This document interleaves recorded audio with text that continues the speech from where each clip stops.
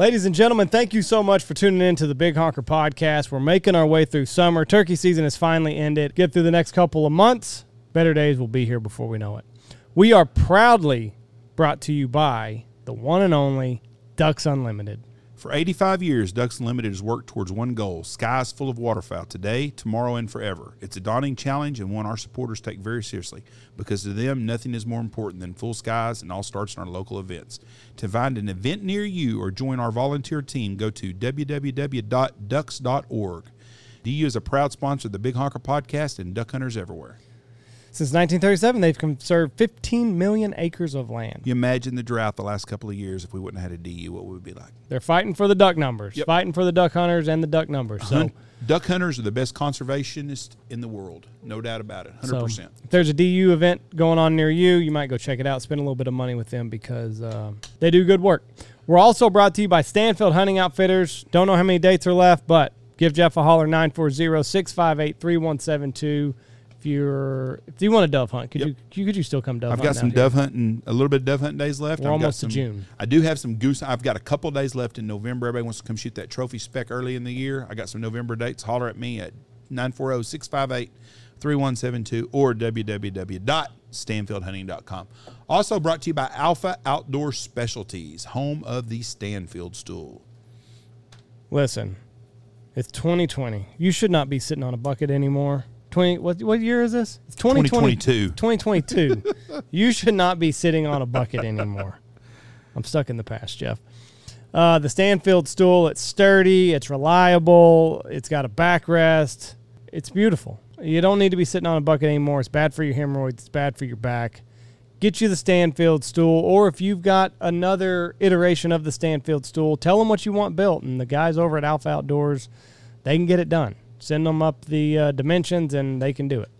Great people over there. We had him on 2 months ago or something like that, so take a listen to that podcast. But it's a lot of fun, and I am looking forward to sitting on the Stanfield stool. We're also brought to you by Pacific Calls. The boys up there in Spokompton make a hell of a lesser call. The 206 is my favorite call, and in my opinion, my humble opinion, the PCD is the best duck call that's on the market. I mean, you cannot go wrong with the PCD. It's a single reed. Barks at them. I love it. It's all that I use whenever I duck hunt. And the 206, man, it's a lesser call. Rips on them. It's a little bit shorter, so if you're an intermediate goose caller, the 509 is what you need to look for.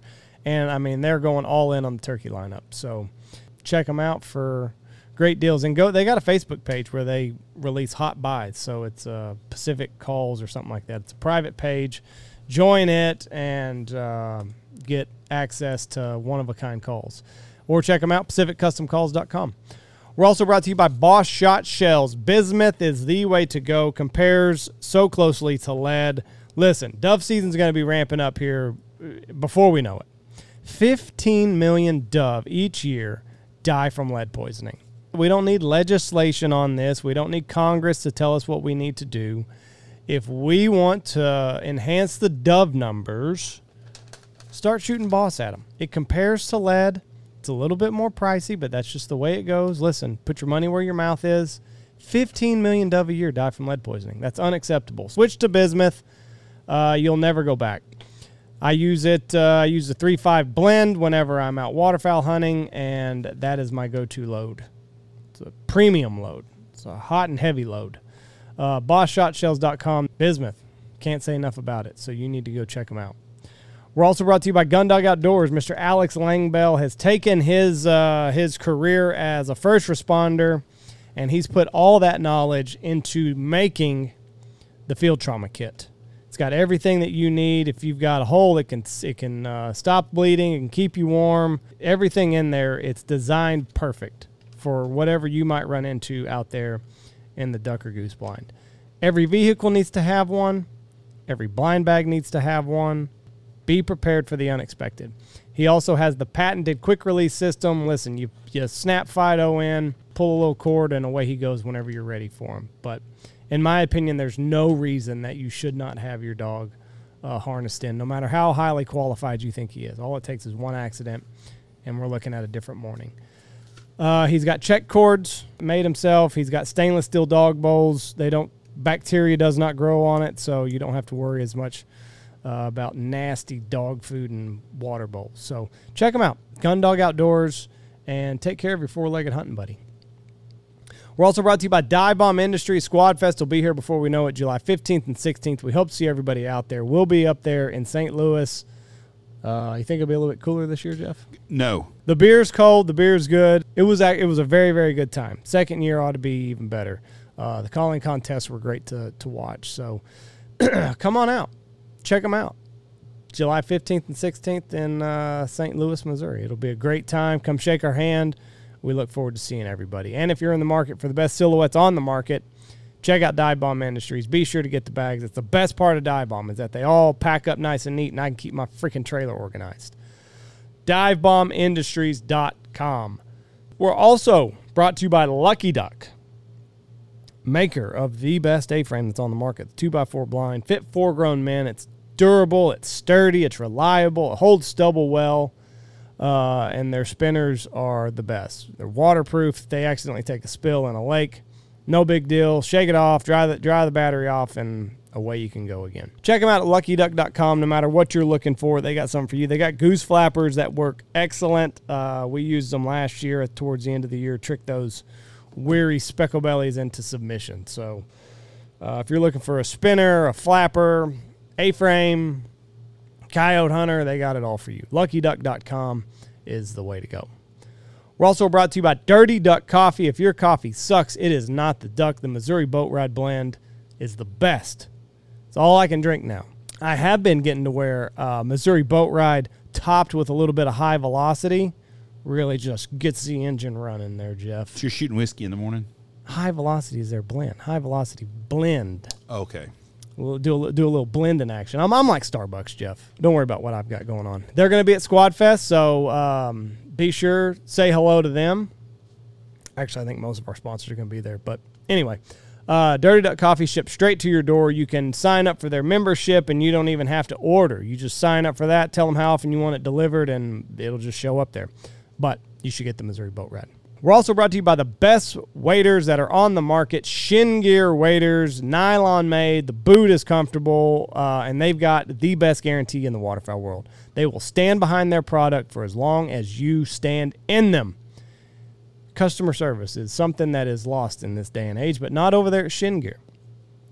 So let's say you're walking, you stick a hole through your boot, send it to them, they'll get it turned around in a reasonable manner, and they'll get them right back out to you. The guys over there are great. I mean, they got a hell of a product. It's tough, it's durable, it's breathable, and it works. That's the best part, is it actually works. You can buy one pair of waders and get through the hunting season. It's not like other companies where you got to buy several sets just to have one. Not at Shin Gear. So check them out, shingear.com. We're also brought to you by the boys up there, Langdon, Missouri, Looking Glass Duck Club podcast, Logan and Rebel. He's up there selling that fertilizer, Jeff. Spreading that cow shit. Spreading that cow shit. They're hilarious to listen to, and they're great guys. Just good people, do a lot of good things for a lot of people, have a great podcast, funny. Don't listen to it with your kids in the car. And it's growing. Go to their Patreon account, donate to their Patreon, and you can have access to their entire library. They like the conspiracies, which so do I. So it's a lot of fun to listen to. Check them out, Looking Glass Duck Club podcast. Last but not least, we are brought to you by Bangtail Whiskey. Mr. Brandon Bing has fought the supply chain crisis. Can't get bottles now, but the man has found them, and he's now shipping Bangtail Whiskey. It is a beautiful, beautiful whiskey that I highly recommend everybody should have on their liquor cabinet. Bangtail Whiskey is a traditional corn mash whiskey aged in charred new American oak barrels. You'll find a pleasant aroma of vanilla and spices before galloping into notes of nougat, sweet corn, and a lingering caramel finish. Built on a dream aged 25 years, it is a handcrafted whiskey to create the perfect sip no matter how you drink your whiskey. I prefer whiskey sours. You do you, boo. Pour it over ice, just in a glass, however you want to do it. But Bangtail should definitely be in your liquor cabinet. That's it. Come out to Squad Fest in the middle of July and see me and Andy. And most of our sponsors. Yeah, most of our sponsors will be out there, and Andy will be there. Thank you very much, and God bless you. But mainly Andy will be there.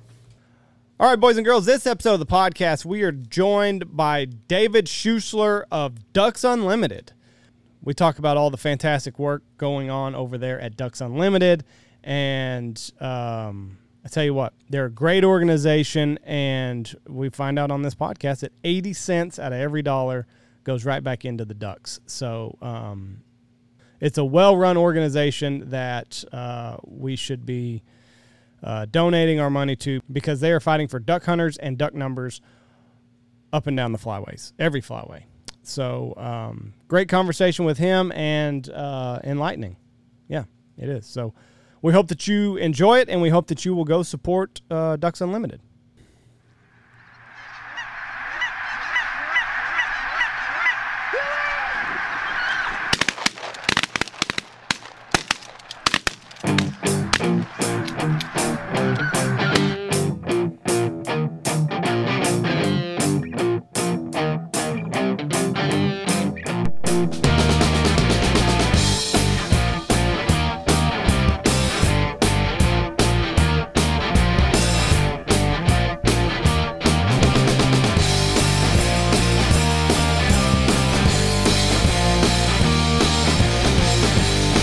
Here we go.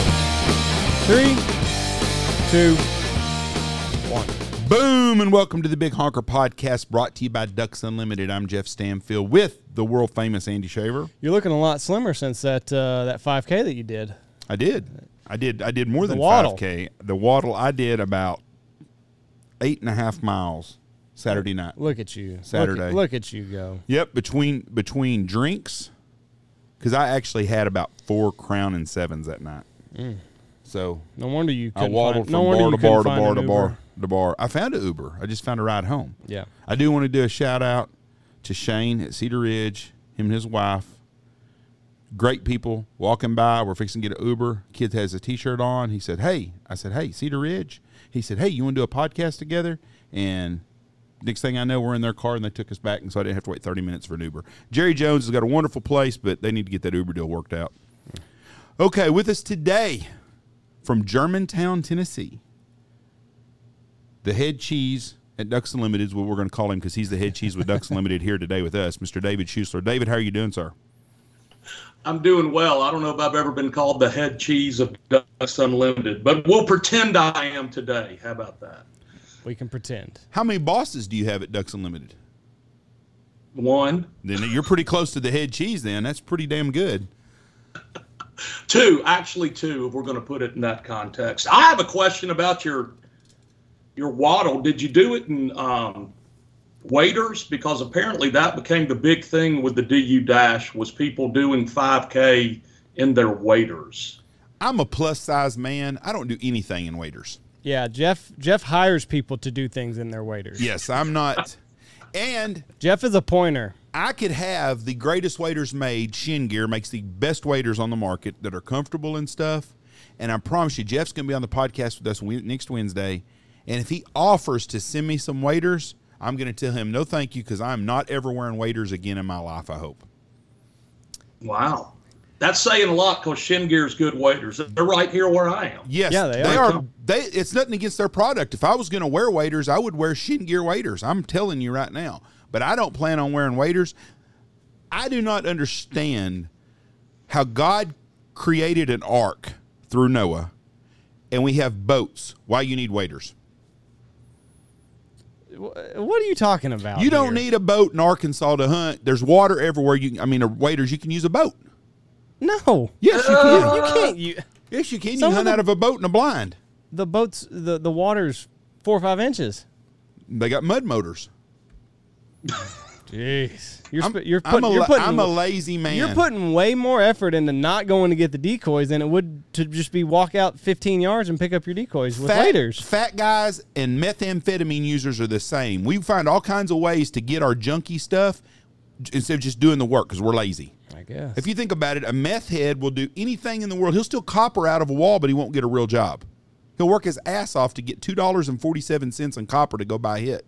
A fat guy will find a way to get out of being having to do a lot of extra strenuous work. I have never, ever wore waders and thought, boy, this is fun. Ever, not one time in my life. Have you, David? Yeah, I have. I've worn waders a whole lot and shot a lot of ducks and thought this was a whole lot of fun. The shooting the duck part is fun. But that's just me. Have you dry field shot ducks? Oh, absolutely. And love it. Okay. And my new thing, because of this influx of speckle bellies into Arkansas, is dry field shooting specks. And it's like Canada in the natural state. But there are days I still have to put on waders to go out in that flooded timber. When you shoot those geese or ducks on that dry field, you've never said to yourself, boy, this sure is nice not having to wear waders today. Not one time you've ever said that. Every time I pull the trigger, I say that. There's my point. He's converted now. He realizes now that he may just be dry field hunting. You can't teal hunt in a dry field. You got to hunt water for teal. You've got a son that can wear the waders and put the decoys out. That's what I'm saying. You've outsourced wearing waders. That's right. That's what I have. Let's talk about Ducks Unlimited. So the wattle was something new that y'all come up with this year, and people were doing it in waders. Yeah, they were doing it in waders, bikes, kayaks. Like the group out, and we got down to where we had 49 states signed up, and we needed Hawaii, and we really wanted somebody in all 50 states to participate in this. So we have a retired regional director from Nevada who lives in Hawaii. His name's Mike Carrion, and somebody called him and said, Mike, we got to have Hawaii. So he has this kayaking group out there. I'm sure they kayak fish. And he talked to him. He said, well, let's do it in our kayaks. So there are all kind of different ways people were throttling their waddling. And it's going on. It goes on till the 12th, correct? Yeah, it's going on right now. Yeah. First time event, really just one of those, kind of non-traditional events that we've learned more about as we've, moved through this pandemic stuff. And we didn't know how it was going to do, but as of this morning, there's over 2,000 people across the U.S. and Canada, and we've got them over in Japan, service men and women stationed over there who are DU supporters who said, well, we'll do it over here. So it was really neat. It is really neat because it's ongoing. It'll be interesting to see how many people participate in it. They're having fun. We've raised some money, that like with all the money we raised, we put back into waterfowl and wetlands conservation. So this time of year, it's kind of slow in the traditional event sense. Kind of like sports, you have to take a break at some point, rest and train. And the summertime is our time of the year to do that. But a lot of these events like this that aren't those traditional big dinner events with the raffles and the auctions are going to start taking place over the summer. So it's fun. It's really neat. When is peak time? Because we had some gentlemen out here yesterday, and they were they sell leather goods for water. They make leather lanyards and leather duck straps and stuff like that. And they were kind of talking about the summer dip that they're kind of going through right now because everybody's fishing and they're on vacation. And from what I have heard and what I have seen in my time in this industry is kind of around mid-July, after the 4th of July, people's brains start shifting towards waterfowl hunting in the fall. Is that accurate to say? I think overall, holistically, yes. Different parts of the country, I think that switch tips a little bit sooner. Mm-hmm. And as somebody who was born and raised in the Deep South, when I thought duck hunting or Ducks Unlimited, it was something that, kind of started happening in November and December and January.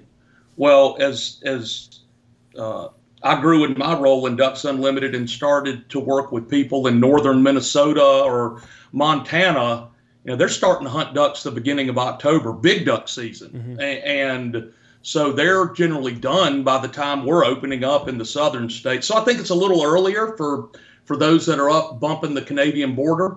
But it's overall, you'll see in July, early August, that's really when we see a lot of the interest in volunteering for DU. Somebody's thought about it over the summer, or they've seen an article in a magazine or heard something on a podcast, and we'll start to see that type of interest really start to pick up in late July.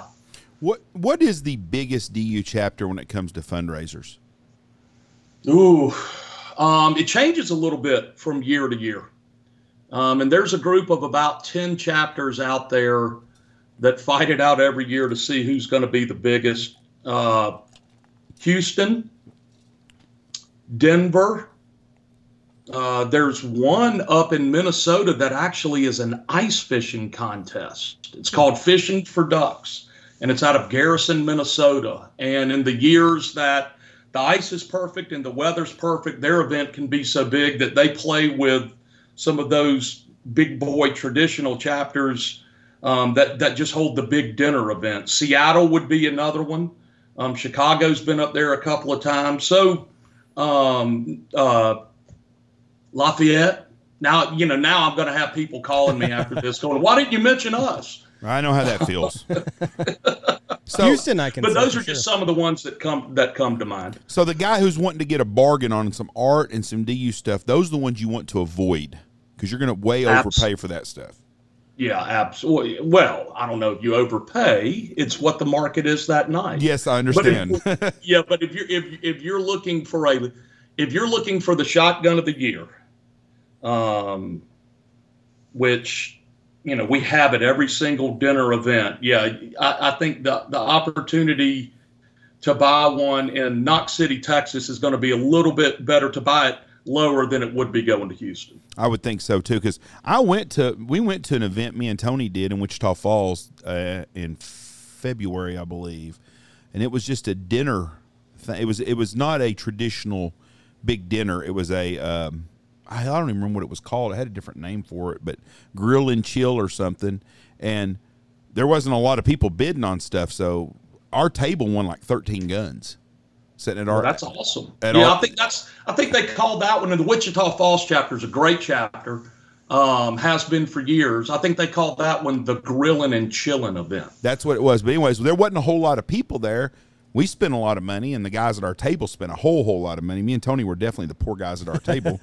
But everybody else there gets to go on vacations on a private jet. I fly in the back of a commercial jet when I go, so that was the difference in our table. But we won like 13 guns at our table, and it was a really good event. And I was thinking to myself, most events, you're not going to get that kind of deal because there's big money there, and there's a lot. Your money went a lot further at that little event than it did a big event. And that's why I was curious. But I had a kid here the other day that was telling me that the biggest events now are the college events. I thought Texas A&M had the biggest. He said Ole Miss is bigger than Texas A&M's. Is that true? Well, this year, and that's we can look at what we call our university events, and we rank them differently than we do our adult events. And this year, well, it's not done yet. First of all, let me say that it's not done yet. We have another 23 days left until our fiscal year is done. But this year, Ole Miss did have a larger event than Texas A&M. And Texas A&M is one of those university chapters that has just been a powerhouse for forever. And the number of volunteers in our adult ranks, as well as the staff at DU that have come through that Texas A&M chapter is pretty remarkable. LSU has a very large university chapter. North Carolina State, which shout out to all my Wolfpack family out there. That's a chapter I started when I was a regional director living in Raleigh, is a very large chapter. And then here's a strange one, Milwaukee School of Engineering. Wow. MSOE. They have played at that level with those big Big 12 and old Big 12 and Southeastern Conference schools and ACC schools for years and years. So shout out to the boys and girls up at Milwaukee School of Engineering.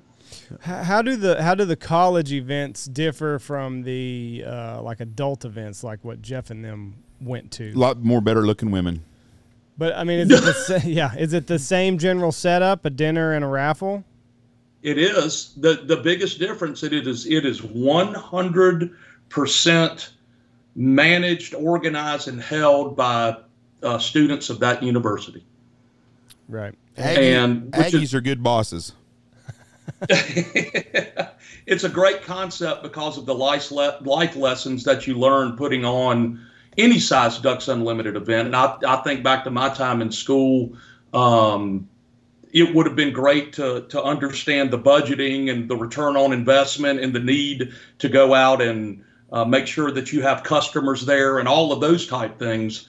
A lot of people, when they think about our university chapters, they think about, well, it must be biology students or folks that are looking to get into that end of the industry that are doing it. It's a lot of business majors as well. And we've actually seen the popularity of the university program go down now into high schools.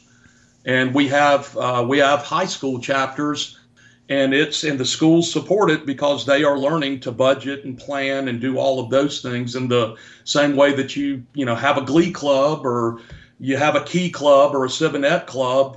We now have Ducks Unlimited clubs in high schools across the country, which is really neat. It's really, really neat. Well, the lessons are invaluable because, like you said, you're getting a taste of kind of what the real world's going to bring you. You got to learn how to budget. You've got to learn how to plan. You got to learn how to event coordinate, and you've also got to you got to get used to talking to people and spreading the message if you want to succeed in life. So I think the earlier that you can do things like that, the better.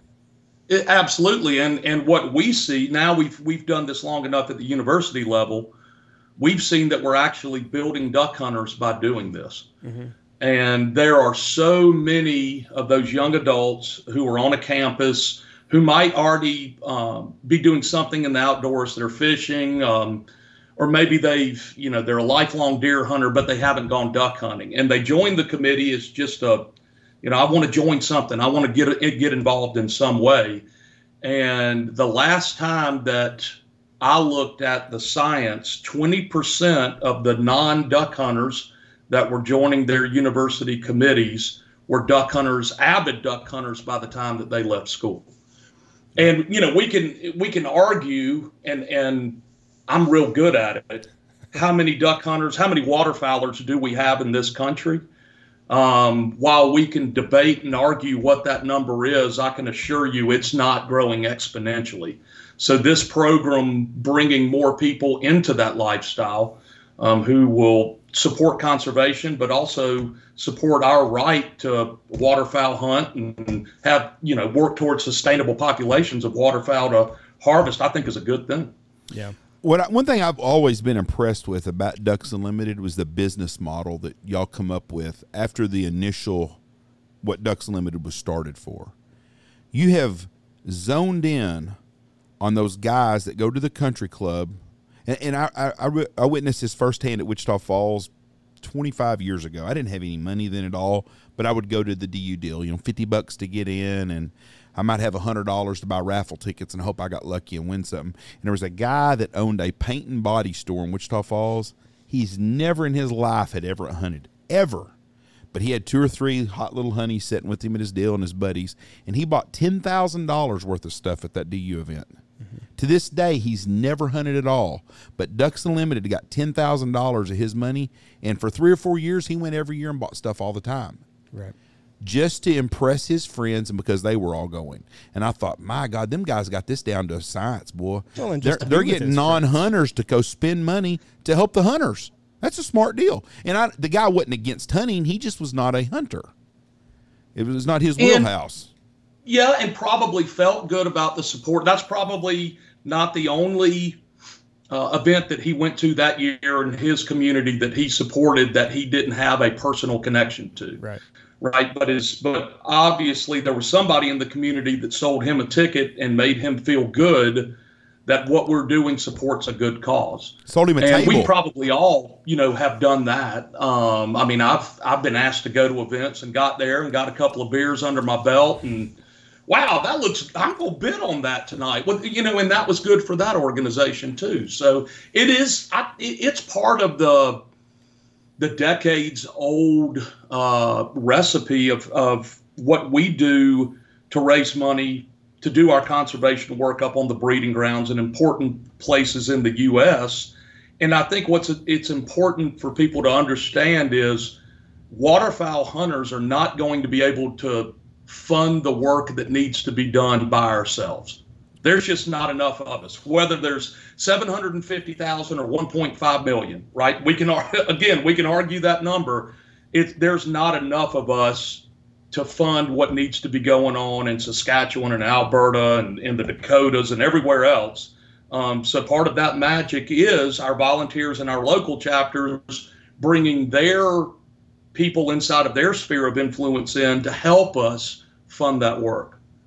So what do you think that the number is? Do you think it's 1.5 or do you think it's much, much lower than that? Waterfowl hunters.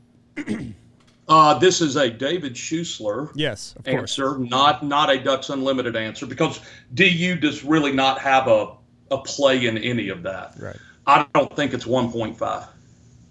I think the number is lower than that. I think that it's also greatly skewed versus where it used to be. I think that in the South, there is still a heavy duck hunting ethic inside of our outdoor community. We are seeing an increase in waterfowl hunters. I can look at places that I used to hunt in high school, when I was in college, right out of college, and the number of people hunting there blows away what I used to see. At the same time, I can talk to people in Wisconsin and Minnesota and Michigan, and they will tell you that they don't have near as many hunters as they used to. So that makes it a confusing argument, because there are people who are seeing a decline. Mm-hmm. But there is no doubt, if you go to Biomeda waterfowl management area outside of Stuttgart, there are more hunters trying to get on that waterfowl management area today than there were back in the 1980s. Right. See, I'm with you on that. I don't think there's near the hunters. Me and Andy have this debate a lot, because he's like, well, you can just look at the numbers. When I was a kid growing up in the 70s, I went to school at an elementary school that didn't have a lot of money, so we were one of the only kids that hunted it. You know, I had another friend of mine whose dad hunted too, but it wasn't a lot of hunters. But if you went to some of the other elementaries, it wasn't uncommon to have families that hunted together. Nowadays, it's hard to find families that hunt. But you used to go anywhere in the Midwest, in every town during waterfowl season in the upper Midwest, everybody went hunting, duck hunting and goose hunting and stuff. You don't see that like you used to anymore. I think that Phil Robertson and them was very good at getting kids interested in waterfowl hunting again. A lot of duck hunters got sick. During Duck Dynasty, guys, they were good for getting the message out about Christianity and duck hunting and conservation and all that stuff. But we do not have the hunters now that we used to have, because so many kids aren't used to guns anymore like they do. You go to a big school in California, a big high school there ain't a kid there that hunts at all. Right. I think it was, and I believe you're spot on with the Duck Dynasty and what that was able to do. I also believe that the long running liberal season package that we have right now has offered an opportunity for people to stay in the sport as well. There's when you have those that hunt 2 times a year. I have some cousins that way. I mean, they're avid deer hunters, right? Don't miss a Saturday or Sunday during dove season, but they duck hunt 1 or 2 times a year. If you go down to 30 days, those are the ones that drop out. But because, and I say 30 days in the Atlantic and Mississippi, I think it's 74 in Texas and 108 out in the Pacific Flyway. But when you go down to a shorter season length, you see some of those drop out. So it's enabled people to stay in it longer with the way that we're managing it. And I think we're managing it well. I think we were chasing populations back in the 70s and 80s with the point system. And I think science and just the federal governments in Canada and the U.S. getting better at what they did allowed us to say we don't have to chase these populations anymore. We can take a more mature look at this and smooth out these peaks and valleys on how many days we let people hunt and how many birds they can shoot every day. So do you think that the 1.5, because I just looked it up, 1.5 million waterfowl stamps were sold last year. Now you can argue how many of those people, like you said, how many of them hunted more than the one weekend that they went to deer camp? Do you think that those numbers are skewed because people are buying their license for something else and say, oh, hell with it, just throw on a waterfowl stamp? It goes to conservation, or where do you think that they get that number from? Yeah, I think that's a challenge in it because of the sportsman's packages, right? And the people who just put it on there in case I want to go ahead and have that stamp, right? I mean, I'll use myself as an example. When I buy my out of state Florida saltwater fishing license every year, because I still go back home a little bit to go saltwater fishing.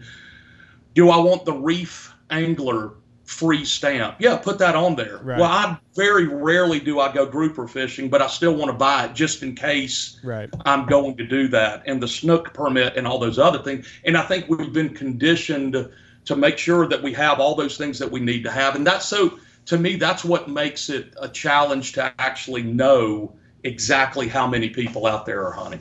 Right. That makes sense. And boy, if that is the case, I would really like to see something change so that we could get an accurate barometer on how many waterfowl hunters we are gaining or losing, conversely, to maybe see what we're doing. Like you said, I didn't even think about the combination packages where you just get, like here, you get super combo, and I think you got everything. So yeah, and I know that the states and the federal government, they want that number as bad as Ducks Unlimited does. Right. And I think I know that they're working towards how do we, get that accurate count, because it benefits everybody. Mm-hmm. And how we make decisions to manage this vast North American waterfowl conservation plan. That's going to allow for better decisions when we get that. On hunting license, I'll tell you what's always shocked me. Arkansas has as many out-of-state duck hunters, and Missouri probably as any state, I would guess, with out-of-state waterfowl hunters.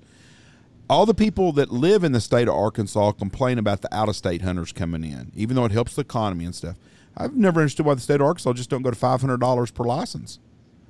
Then the in-state people can't complain because they can take that $500 and do more with it to create more places to hunt. But that is a big problem in Arkansas right now, is the out-of-state versus in-state hunters. Am I correct on that? Or a lot of debate on that. There's a lot of debate on it. Yeah, I mean, I think for the state, it's a balancing act of how do we continue to keep those revenue sources coming in, but not price it out. Now, one of the things that they did do, and it's been 1 or 2 seasons now, is that for the public areas, and I think that's where most of the angst originates, are the public areas. They have created where there are weak blocks where out-of-state hunters are able to come in and hunt the public areas. And so there are times during the season where to get on a state area, Dave Donaldson or Biomeda, you have to live in state. And so I think that's really, based on the people that I've talked to, that's smoothed out some of the frustration, because there are times in the season where it is just Arkansans that are allowed on those historic areas that year in and year out still have really good hunting. I'm trying to find the exact number because Jeff has a real bad tendency of just talking and then there not being much facts, but I can't find the. What am I talking about that don't have no you facts? Pointed out Arkansas and everything. And Arkansas, it's a huge debate. Missouri. It is a debate there. It is. I can tell you, living a stone's throw from Arkansas and choosing to do most of my hunting in Arkansas, he is correct on that. Thank you for saying that. And there's a lot of out-of-state hunters that come into Arkansas. There's a lot of them that go to Texas. They're just spread out. Right. There's a lot of them that go to North Dakota, but it's only 2 weeks out of the year. A whole lot that went the past couple of years because of the restrictions of people being able to get into Canada with cards and all that other stuff. North Dakota will never be what North Dakota was 10 years ago. I'm not talking about hunting. I'm talking about the people in North Dakota welcoming all the out-of-state hunters. I think you're going to start seeing a lot of that change because there's just things have changed. This new digital trespassing stuff they have, they're changing the game up there. And it's going to hurt some of them small towns. I think that whole knock on the door and can I hunt your back 40. I think that has changed with the access to plot maps and things of that nature on everybody's phone. Mm-hmm. And I think that doors are getting knocked on a whole lot more than they used to, because it's a level playing field now. And I've been up in doing freelance hunting in Saskatchewan, where we had all the maps, and you have to go to the county, whatever they call it, the equivalent of a county courthouse in Canada, and you get your big blue book, and you've got it spread out and who owns this, and it was a lot of work to find out who owns this thing. Now let's go find them. Now it's just a push of a button on a phone. And so there are a lot of phone calls. Landowners are getting a lot more phone calls than they used to about, can I hunt your place? We broke the law in North Dakota one year by accident. We hunted a place. We saw a wheat field and it had geese all over it, and we hunted it, and we had a good hunt. I did not realize at the time that an unharvested crop is winter wheat. It didn't register to us that would be, for whatever reason. We're thinking a wheat that down here, an unharvested wheat field has got heads of wheat on it, and you're fixing to cut the wheat. Well, a green wheat field is considered unharvested wheat. It hadn't headed out and had not been harvested.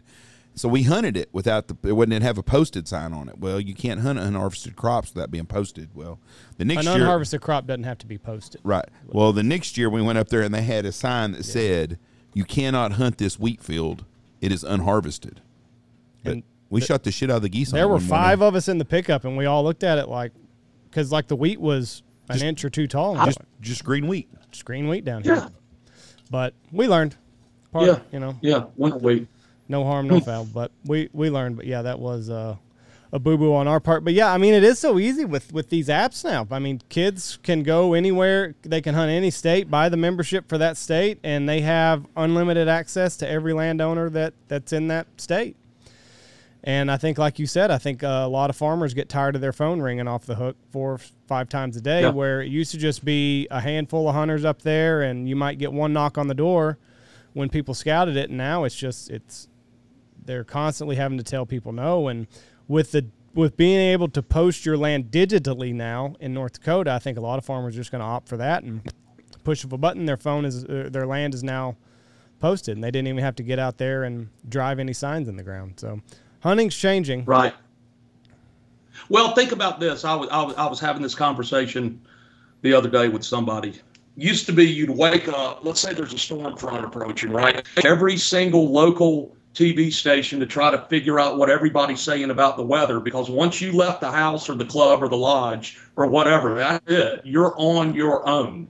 Now you have your phone, and you can get it down to the minute that lightning and thunder is going to hit. It's just changed. I mean, everything has changed in the favor of the hunter with what we carry in our pockets. Yes, without a doubt. So I want to know, we've come through COVID. How did DU manage the event side of things and raising money when you couldn't meet in person? Was that kind of an shit moment? Like, oh, what the hell are we going to do now? It was. And going back to what we carry in our pockets, that's kind of what we turned to. So when eBay got popular, it was brought up that, hey, maybe we should get into this eBay stuff and selling some of our Ducks Unlimited merchandise that is at our events.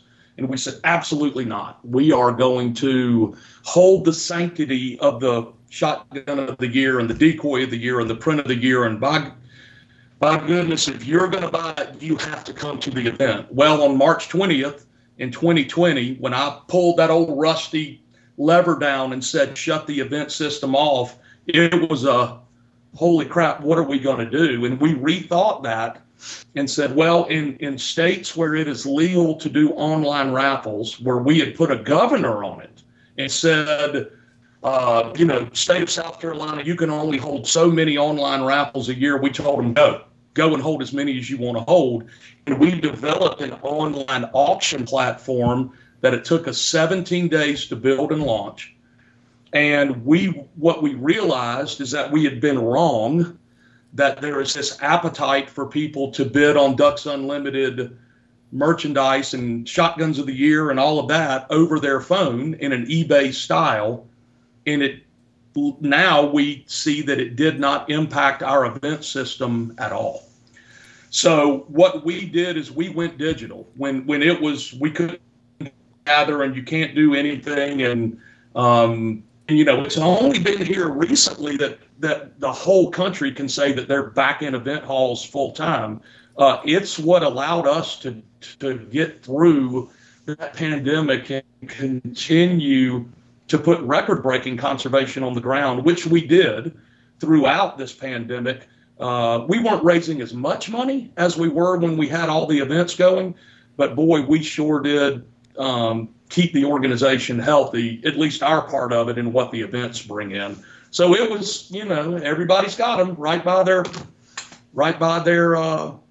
in their pocket or right by their computer every day. So we turn to what everybody's holding. That's fascinating. So what was the thinking before that? You just wanted these items to be pristine and like you said, like you can only get these at a DU event. Yeah. You didn't want to murky the waters around these items.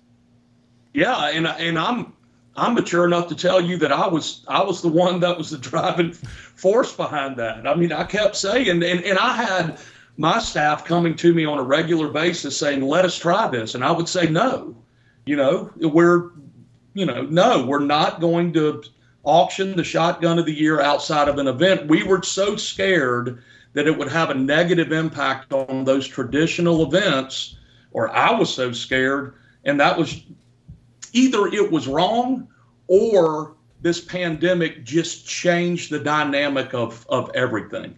But what we have found is there are people who have aged out of the going to a DU event. And I've got my arms around that. I can understand that. My father's one of them. So now we're giving them the opportunity to still kind of get that live auction experience from the comfort of their home. And as I think about it, there's parts of this country where the population just isn't large enough to justify having a Ducks Unlimited event. Now those people can be involved as well. Right. That makes sense. And we're doing online auctions across the country. I mean, they're legal in every state. And if somebody went to ducks.org/events and looked and then hits the auction tab at the bottom, they roll up from Oregon and New York. And it's fun because then you can play, all right, where can I go and get this piece of merchandise at a discount? Let me ask you a question that has always been one of my things, because I've always been critical of any organization of any kind, Red Cross, Ducks, it doesn't matter what it is. And this is something that people want to know. Out of a dollar bill, how much of that money gets spent on duck habitat? So if you take all of the revenue that Ducks Unlimited raises in a year, at a minimum, 80% of our revenues have to go towards mission. And we have built-in rules that we follow through the year to ensure that happens. Ducks Unlimited is a volunteer-driven organization. So the people making the decisions are all volunteers from across the country. And our finance committee, who combs through our budgets with fine-tooth combs, are ensuring that we hit that number. And normally that number is around 83-84% efficient. Wow. And so I think it's something that Ducks Unlimited doesn't take enough pride in, is we're 85 years old this year. We've never had a financial scandal. I mean, our books are open. You can find them online. You can go to ducks.org. You can find our books and you can read top to bottom where we're spending, what we're doing. And to be 85 years old and to never have had any issues, I think it speaks to how well the organization. I don't think that it's talked about enough, and I don't think that you guys get the recognition that you guys deserve for being such an old company. I say that, 85 years old. But you've never we're had old. you've never had a financial scandal, and you keep your books open to where if anybody did have a question, it's on your website. Go look at it. If you got a problem with where you think we're spending our money, go look. I think it's one of those things where we've done it for so long, we just have stopped talking about it. And it speaks to the power of the volunteers, not only those that manage the organization, those that hold the. Name my phone. All my shit's off. We have not had a problem. We haven't. See, y'all, I'm getting no skipping on my end. We hadn't had a problem like this. We switched to a new internet provider, and we have not had a problem until today. Let me see. While we're talking about this, I can tell you right now, I'm impressed. If 80 cents out of every dollar goes to the Ducks, I think that's a great thing. I would bet you that's better than any other charity out there, just about. And I think there are others in the conservation nonprofit space that I think are similar, but it's because they follow the Ducks Unlimited model. I was thinking more like the Clinton Foundation and the Red Cross and stuff like that. Oh, yeah, no, I mean, yeah, that's... They got 2%. Well, there's stories galore out there of how these things are started, and don't follow the DU model. No, Haiti's got $10 billion. And if you go to Haiti right now, you can't find where they've spent $10 anywhere. I wish Ducks Unlimited would advertise more of that, because I think a lot of people would really like to know that. And y'all probably do. I just did not know that. But I think that's very commendable. And I think that anybody out there would be really impressed to say, you know what, if I go to DU and I spend $1,000 a night, $800 of that's going to the Ducks. I mean, that's. I don't think anybody would ever have a problem with that. I want to know about how to start a chapter. Is there a you mentioned population? There's a formula that kind of goes into that. How does one start a DU chapter for those people that are maybe toying with the idea today? Go to ducks.org/volunteer and send us a message. That's as easy and that's as that. going to and then that's going to be filtered and goes to the right staff in the field. And is there any part of the nation that is not picked over yet? Like, are there places where you're wanting to expand and have a DU chapter at, or are we pretty well established? We're established. I don't want to say we're saturated. I mean, there's always room for more, but we have full coverage around the country. I would like a few more chapters in Hawaii. If anybody is listening on the Big Island, we need a chapter there.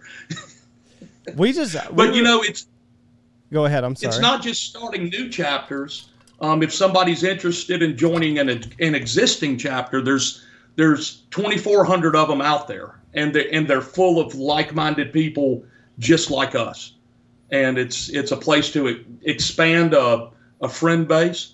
It's a place to go and put your passion about waterfowl hunting to use in learning more about what Ducks Unlimited does and how we ensure or work to ensure sustainable populations of waterfowl, so we get to do what we want to do every year when the cold fronts start coming south.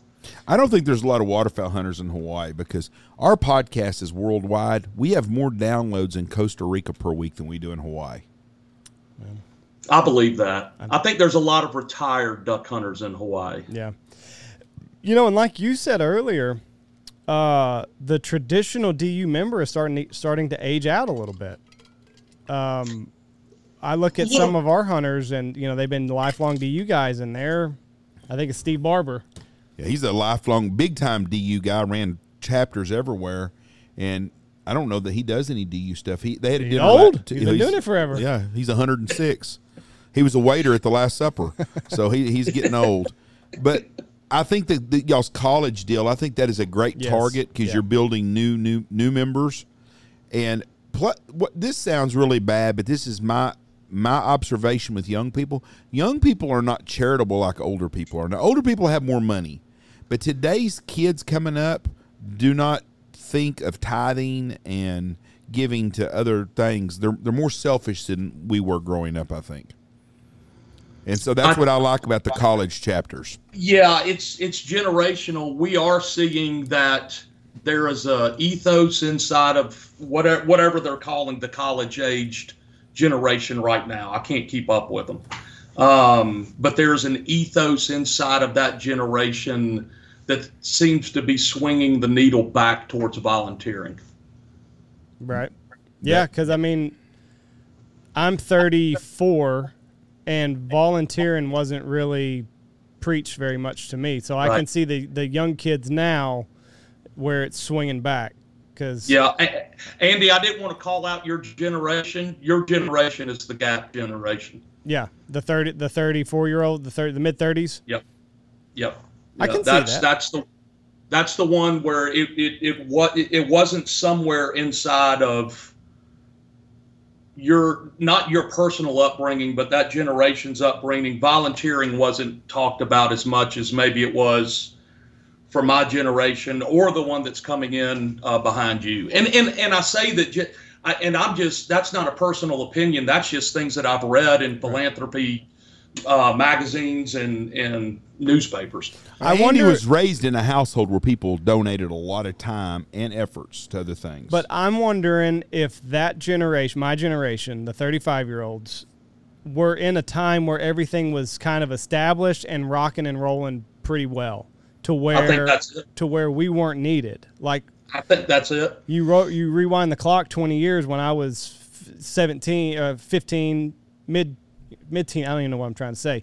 Steve Barber was a lot younger then. And his generation of guys that are aging out now had a strong grip on these organizations and were constantly doing things, and kids like me weren't needed. I think, and I think that's, if you look at it across the country, that's what was going on, right? I mean, we were rolling, and technology was starting to build, and we were in a pretty big shift inside of society about what was important and how we were using things. And I think, technology is eventually going to slow down a little bit, and we'll all be accustomed and used to it. And then I think we'll see exactly what we're seeing right now. And I have a son that's in college, and it's all about volunteering. I mean, that's what they're telling these kids in their classes and when they come onto campus, and so that's good. Everything is a pendulum swing, right? Everything that in society is a pendulum swing. It's funny. 20 years ago, if you went to a DU event, there wasn't nobody on a cell phone, and there wasn't nobody texting anyone. But I mean, this goes to everything. This goes to Little League baseball. Yes. I mean, it's baseball. It's anything that's organized. The heyday of these organizations was 20 years ago, and that's when the most people were there. And then those people are aging out, and unfortunately, Jeff did a bad job. Jeff's generation of parents did a shitty job with their kids, and that's how I look at it. I agree. It's not my fault. I agree with you on that parents. Because I raised 3 boys, and you 3 are all semi-successful, I would say. But your ass don't even tip at Sonic, and you were raised better than that. I'm embarrassed about that. You should tip more at Sonic. That's my biggest thing I'm worried about out of life. At Sonic.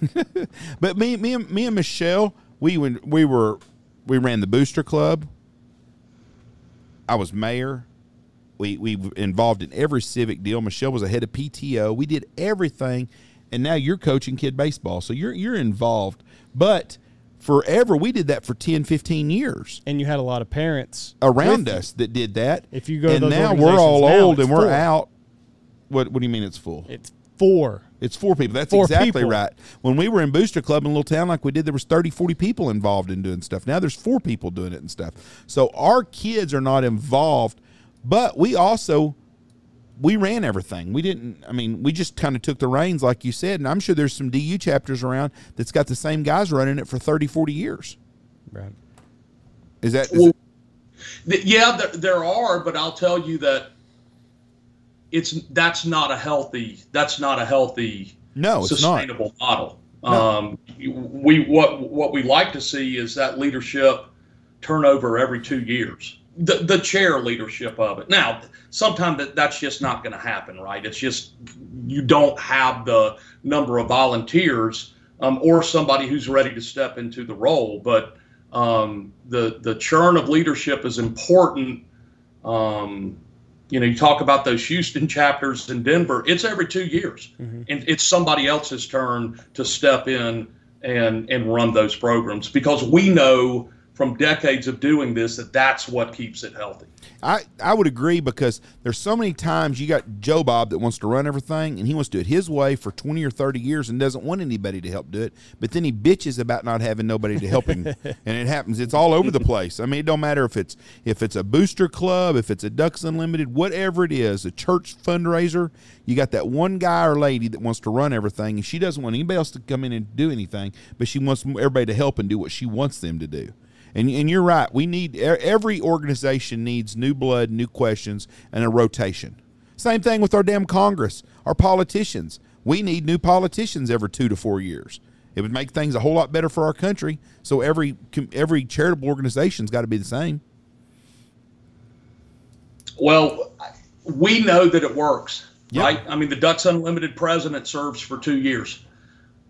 We have, you can only serve as a senior vice president or a regional vice president for so long, a state chairman for so long, district chairman, area chairman, and it's fresh ideas, and just making sure that we don't create a stale environment. And in that, again, I think that's what's helped us, the strength of that volunteer system, be successful as we have 85 years.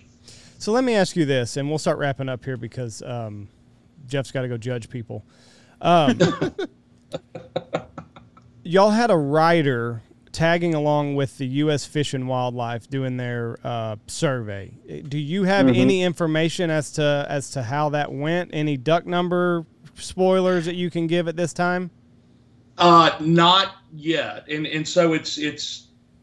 You mentioned that we had somebody tagging along. So yes. For those that don't know, Ducks Unlimited has nothing to do with those counts, right? That's all a function of Canadian Wildlife Service, U.S. Fish and Wildlife Service, and then the states and provinces. So we kind of wait on the numbers, or we do wait on the numbers just like everybody else.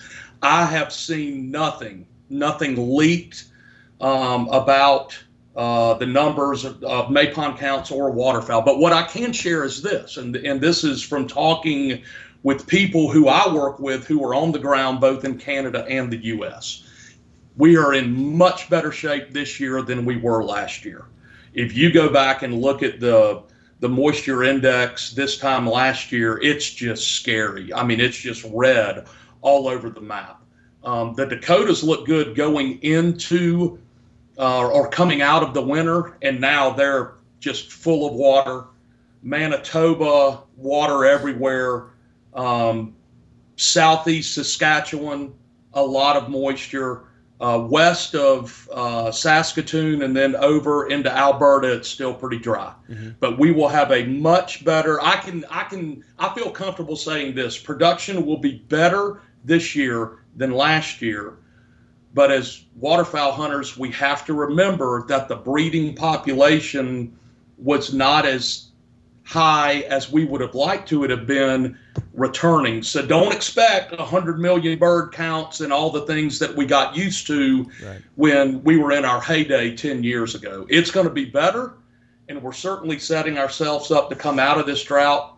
If we can continue to keep moisture up there, next year it could be really, really big if we get snowpack and all of that next year. But we dodged a bullet. We really dodged a bullet. We got rain at the right time. If we'd have had another down year, it would have been real bad going into the future. Is that what you're saying? It would have been really, really bad. And that rain, like we were, to put it in a football analogy, we were inside of the 2-minute warning at the end of the game when we got that rain. Yeesh. And then they got it. I mean, it was an onside kick, onside kick.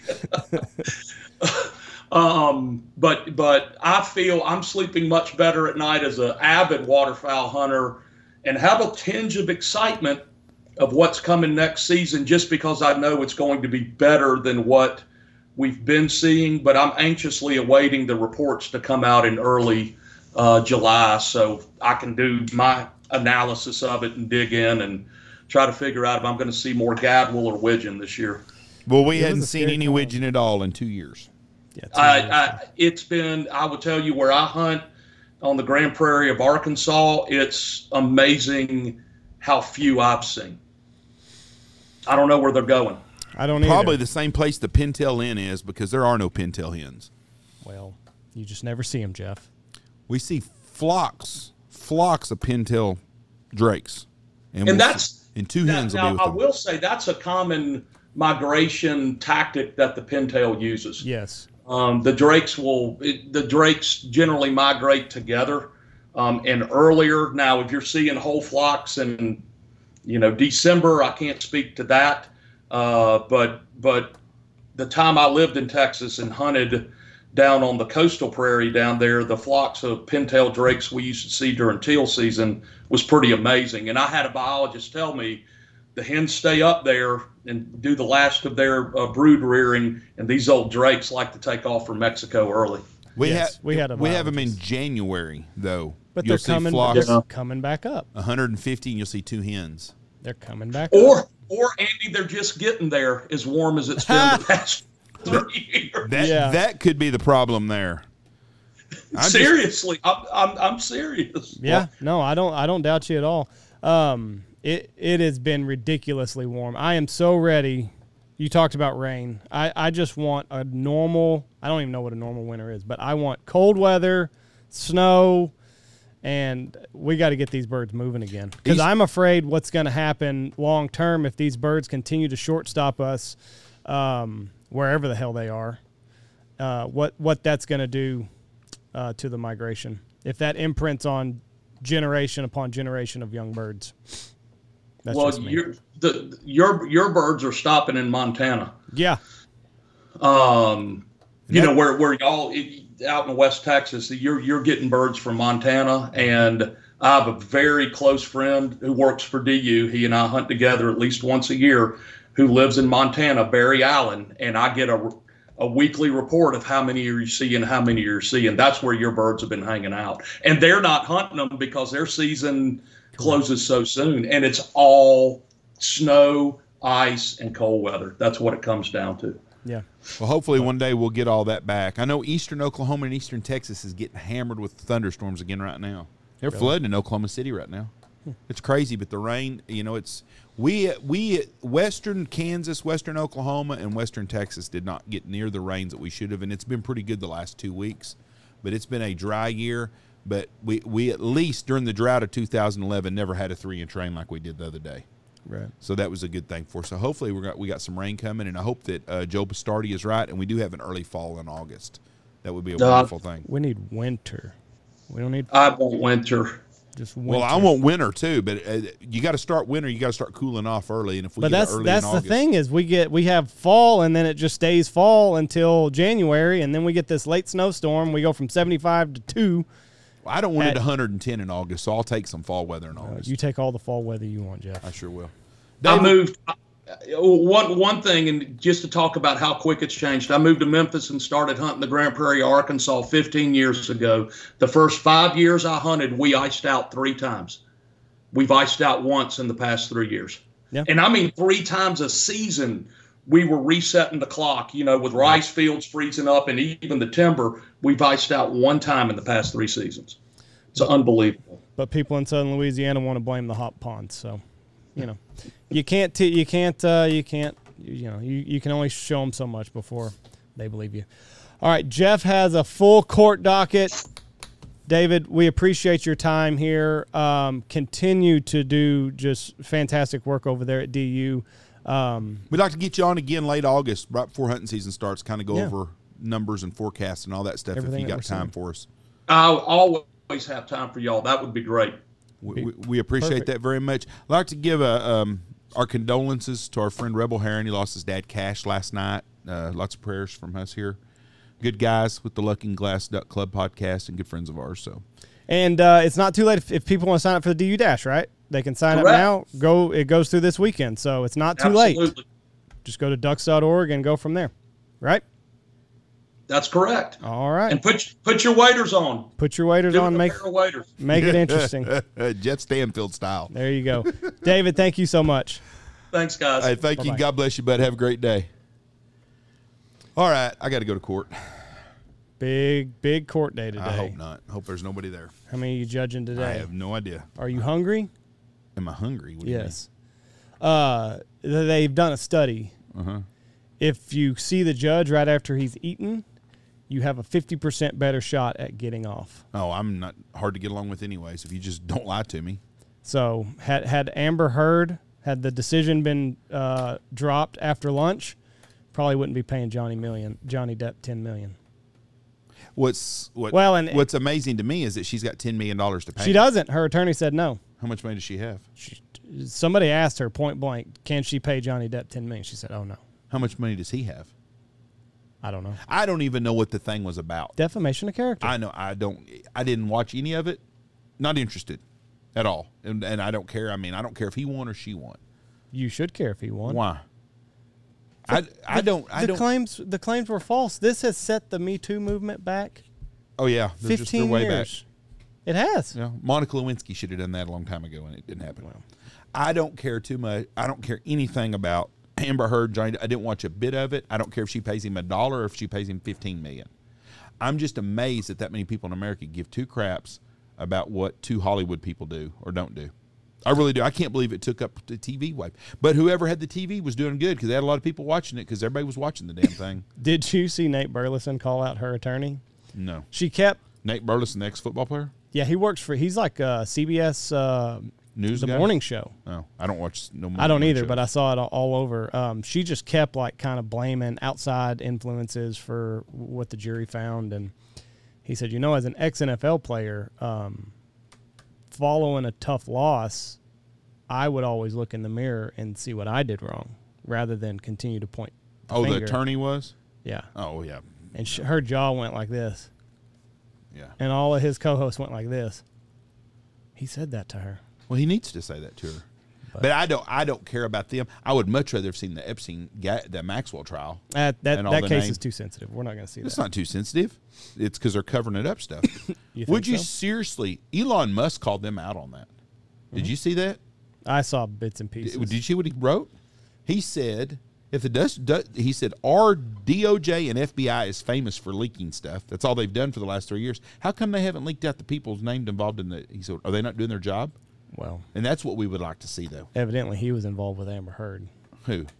Elon Musk. They don't have a damn thing to do with the Maxwell deal. She was overage. He's wanting to push the attention. Nobody cares. So you're telling me that his relationship with Amber Heard is more important than the underage kids but and all them people? But that's why he's Maxwell? wanting to shift the attention. Nobody cares. He's shifting. Who cares? Pivot. Nobody cares who he's dating. Pivot. He's a grown man and she's a grown lady. He wasn't dating.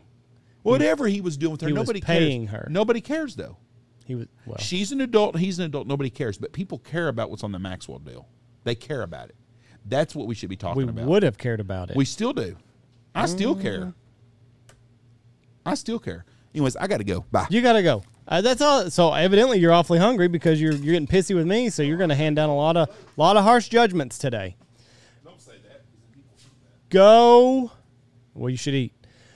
Blood sugar's low.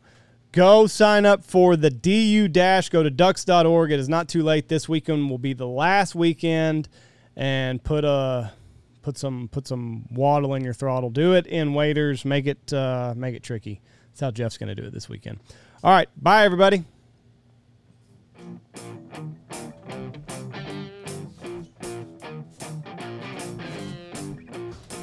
Go check out all of our wonderful sponsors. Go check out Alpha Outdoor Specialties, maker of the Stanfield Stool, Dive Bomb Industries, Squad Fest, July 15th, 16th, Boss Shot Shells, Pacific Calls, Shin Gear Waders, Dirty Duck Coffee, Lucky Duck, Looking Glass Duck Club Podcast, Gundog Outdoors, Stanfield Hunting Outfitters, Bangtail Whiskey.